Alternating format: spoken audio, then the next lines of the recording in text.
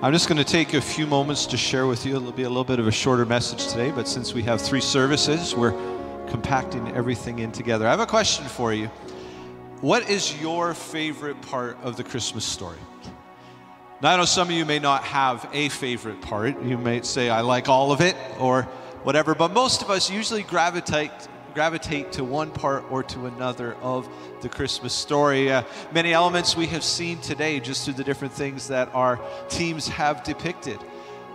There's the element of Mary being visited by the angel Gabriel and supernaturally conceiving a child. There's the element of Joseph and him having to process all of this, and ultimately God speaking to him through a dream, and Joseph getting on board and committing to God's plan in this. We also see the need for Mary and Joseph to travel to Bethlehem and getting there and finding there's no room in any of the inns. And so ultimately they end up in a stable and he ends up being wrapped in swaddling cloths and laid in a manger. We don't focus quite as often on the story around Anna, who was an intercessor, who was in the temple praying, Simeon, another man of God, who are so excited to see him and to meet him. We also know the part of the Magi who came from the east to worship him, and even though it was a little later on, there was still part of this story. And then there's an account of the angels appearing to the shepherds. And this is where I want to focus for a few moments this morning, and I want to unpackage this and talk a little bit more about this account. So if you want to turn with me, let's go to Luke chapter 2, 8-20. Now, Luke chapter 2, 8-20, I'm going to read, and it says, "And in the same region, there were shepherds out in the field, keeping watch over their flock by night. And an angel of the Lord appeared to them, and the glory of the Lord shone around them. And they were filled with great fear.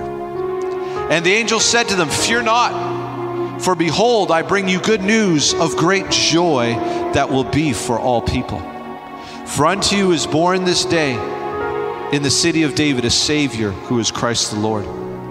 And this will be a sign for you. You will find a baby wrapped in swaddling cloths and lying in a manger.'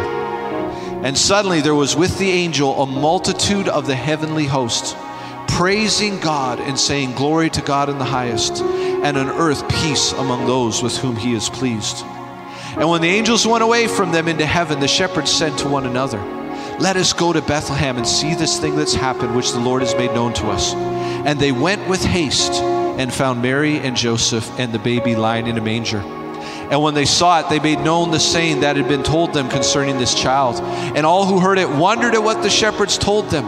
But Mary treasured all these things, pondering them in her heart.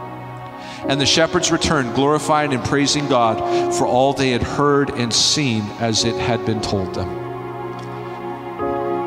Now, I want to take a few moments just to reflect on the story. I mean, it's really incredible. I don't know if people in here have active imaginations. I can have an active imagination. And when I read stories like this, I love to try and picture what it would look like.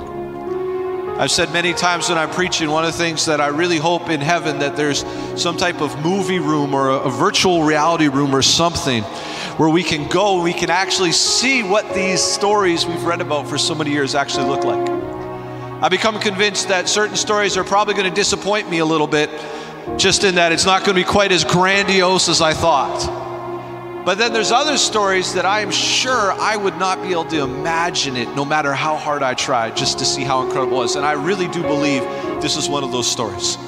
I don't know if you've ever been out in the country when it's the nighttime, it's dark. You know, here in the city we have so much light pollution, we never get a feel for what it can really be like. But when you're out in the middle of nowhere, and obviously there's the light of the stars, but it's dark, it's pitch black dark. And this is where these shepherds were, and they're tending their sheep. And I don't know if it was the time of night where they still had a fire, or maybe they didn't even have a fire and they were just there together, and suddenly this angel appears to them. I want you to picture that. It says the glory of God shone all around them. What did that even look like? And then he announces to them the birth of the Savior. And if that wasn't enough, then the Bible says then the heavenly hosts appeared. The scriptures don't tell us how many angels that was. I like to believe, though, when the Bible talks about there's 10,000 times 10,000 angels, that literally the sky would be filled with angels giving praise and glory to God. I mean, what an incredible moment. What an incredible part of the Christmas story. But today I want to just ask a question. I want to reflect for a few moments on this question. Why, with all the people that God could have sent the angel to appear to, why did he choose these shepherds? I mean, have you ever thought that before? There's so many different people that he could have sent the angel to. He could have sent the angel to Herod, which in hindsight probably wouldn't have been a good idea because Herod had ulterior motives. But he could have sent it to the leading citizens of the community. He could have sent an angel to the local rabbi, to the religious leaders. He could have sent the angel to the priests. He could have picked this large crowd of people to announce the birth of the Savior to, and yet he didn't choose any of those. He actually chose some shepherds who were watching their flock by night. I mean, in the middle of the night, totally unexpected.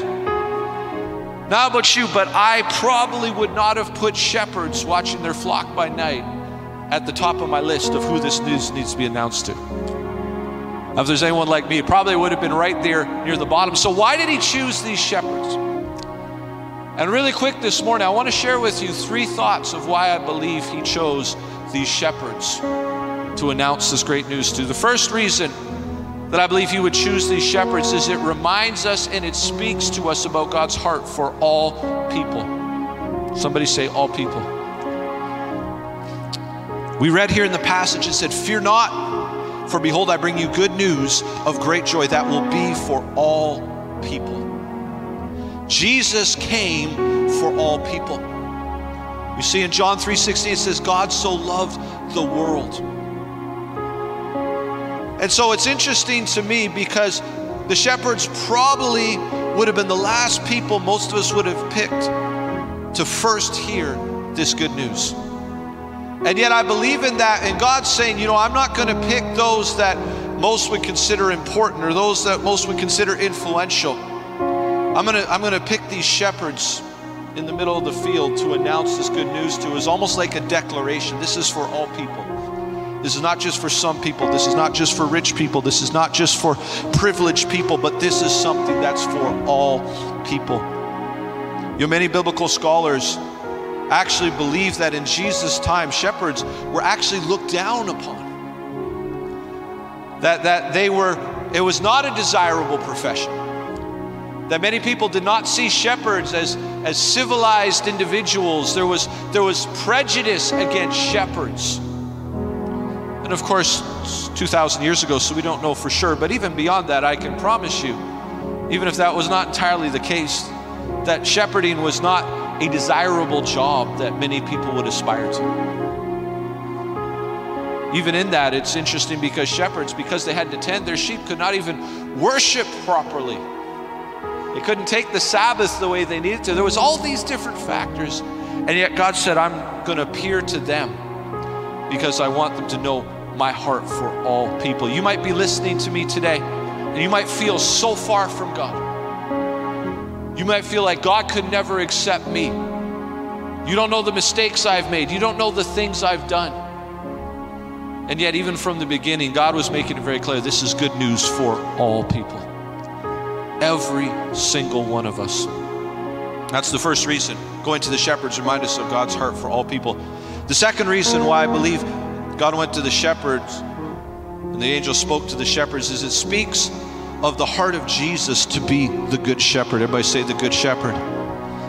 In the scriptures, there are many different pictures or examples that Jesus gave of himself, many different ways that he described himself, but one of the most enduring pictures that he gave was he said, I am the good shepherd. John 10:11-15 says this, I am the good shepherd. The good shepherd lays down his life for the sheep. He who is a hired hand and not a shepherd, who does not own the sheep, sees the wolf coming and leaves the sheep and flees, and the wolf snatches them and scatters them. He flees because he's a hired hand and cares nothing for the sheep. I am the good shepherd. I know my own, and my own know me. Just as the Father knows me, and I know the Father, and I lay down my life for the sheep. We see here that Jesus is describing himself as the good shepherd. We are seeing that Jesus describes himself as a shepherd, one who watches over, one who protects, one who guides and who leads. It's interesting because most animals don't need a shepherd, but sheep need a shepherd. Sheep need some help. If you put a sheep out there by themselves, they will be in big trouble very quickly. All you have to do is do a little bit of internet searching and sleuthing. You can see how sheep can get themselves into trouble. I always remember one meme of seeing a sheep stuck in a ditch. The gentleman pulls him out. The sheep bounces up and down and goes in a circle and jumps back in the ditch. But here's what I want to encourage you. There's a declaration here. Jesus was coming to be the good shepherd. You and I are not alone in this life. You know, it can be a scary thing to think it's just about luck and happenstance. Now you just got to wait and see what's going to happen in life and try and hope for this. No, we have a good shepherd. And he watches over us. He leads us. He guides us. He provides for us. He protects us. That's who Jesus is. And so there's this declaration, even this moment of his birth, that God is saying, first and foremost, this is good news for all people. And secondly, he's saying that he's coming to be the good shepherd. But this then leads me to my third and final reason of why I believe the angel appeared to these shepherds. Because I want you to know this morning that these sheep that these shepherds were tending were not just any sheep. It was not just a random flock of sheep in that area, but there's something very interesting, because the sheep that were raised at Bethlehem, the sheep that were raised in that community and in that region were the temple sheep. They were the sheep from which were selected the lambs that would be sacrificed at Passover. Did you know that?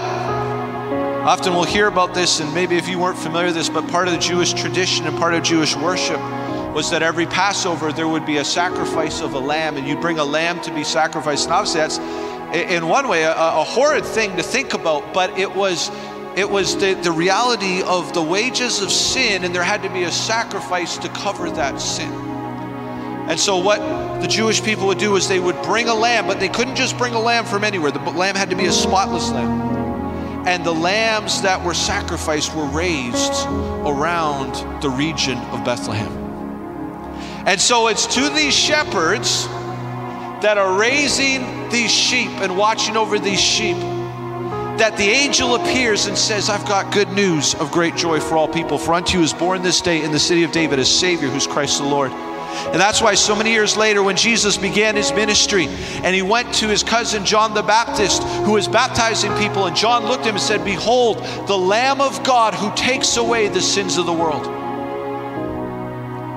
Jesus was the Lamb of God. And while the lambs that were sacrificed year after year after year would cover the sins, but the next year you'd have to do the same, and the next year you'd have to do the same, because it would never actually take away your sin, it would just cover it.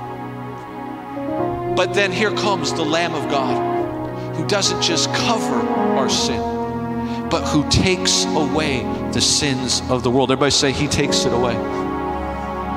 He takes it away. What would happen is every year at Passover, these lambs would be sacrificed, and 33 years after this time, at the Passover that year, the Lamb of God would go to the cross. It was at the same time, in that same time period where lambs were sacrificed, the Lamb of God went and he gave his life for you and me.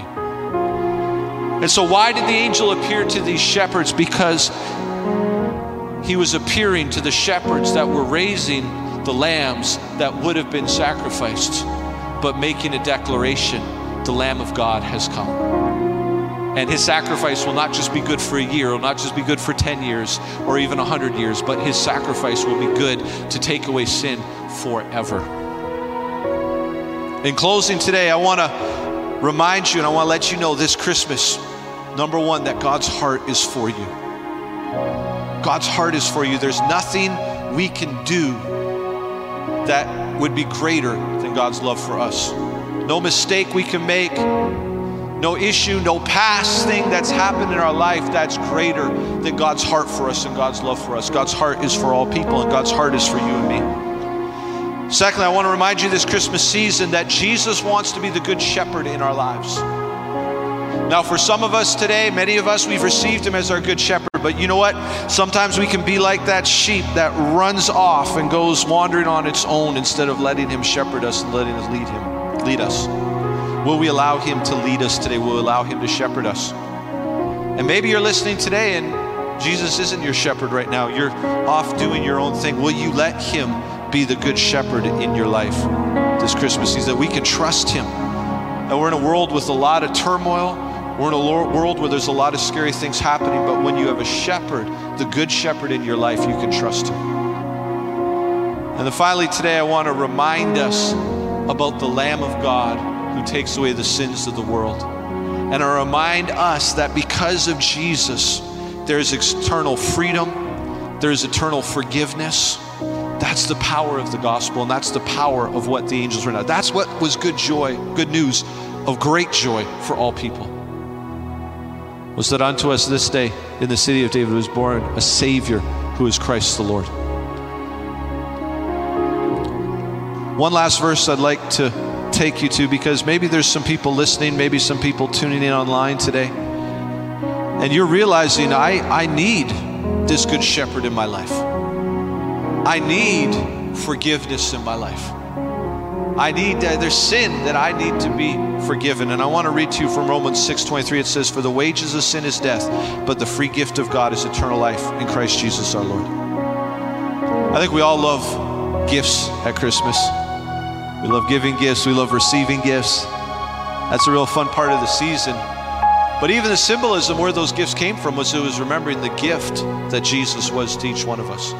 There's a gift of forgiveness.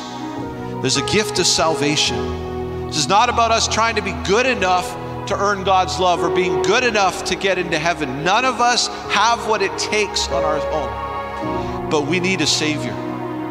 We need the Lamb of God in our lives. That's why there's this news of great joy. It's for all people. No matter where we've been, no matter what mistakes we've made, no matter what's gone on in our lives, there's forgiveness and there's freedom in Jesus. But here's the deal with the gift. Someone could want to give me a gift, but how many know I still have to receive that gift? It's not a gift if you force somebody to take it. And God never forces any of us to take salvation. It's a gift he gives freely, but it's a gift that we need to receive. As you're just in closing, I'd like to pray for you. And if you want to bow your head and close your eyes today. Father, we come before you in Jesus' name. And Lord, we thank you for the gift of salvation. We thank you today for the Lamb of God who takes away the sins of the world. And that's big, but let's personalize it. Thank you for the Lamb of God who takes away my sin, who takes away our sin when we open our hearts and our lives up to him. And so I pray today that each one of us, even as we go through this Christmas season, there'll be a fresh thankfulness in our hearts for the Lamb of God who takes away the sins of the world. And if there's those under the sound of my voice, in person or online, who have not received this gift, or maybe received it a long time ago, but fell away from it, that today would be the day that they would come back. And so just with head bowed and eyes closed before we dismiss today, I just want to ask, if you're in this place and you need to give your life to Jesus, or you need to give your life back to him, as myself and some of our leaders, we would love to be able to pray with you today. And so if you say, I need the Lamb of God in my life, I need the Lamb of God who takes away the sins of the world, to take away my sin, to bring me to freedom and forgiveness. If that's you today, just with every head bowed and every eye closed, can you just wave your hand at me really quick this morning if you say, I want to give my life to Jesus or give my life back to him? Is anybody today? Thank you, Lord. Amen. Well, Father, we come before you in Jesus' name, and we thank you for the good news of salvation. We thank you for this good news of great joy. And I pray, number one, that each one of us will have a fresh revelation understanding of how good your news is today. And Lord, secondly, that we will be able to take this good news to others who are around us. God, even as we look forward to 2024, God, that it will be a year of many, many people receiving this good news.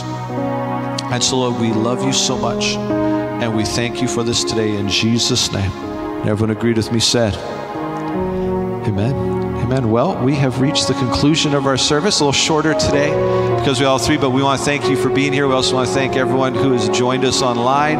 It's been so awesome to have you here. A couple things as you go. First and foremost, if you're a first-time guest, please go by the Connect table. We have a special gift for you, and we just want to thank you for joining us. No strings attached, of course, but receive that. Second, on your way out today, we just got a little treat for you as you go, and there's also free coffee and tea and eggnog today. So feel free to get a little bit of just some of the treat on the way out. Take a few moments, greet somebody, but have a wonderful Christmas Eve. Have a wonderful Christmas and Boxing Day. God bless you, and we will see you again next Sunday. God bless you guys.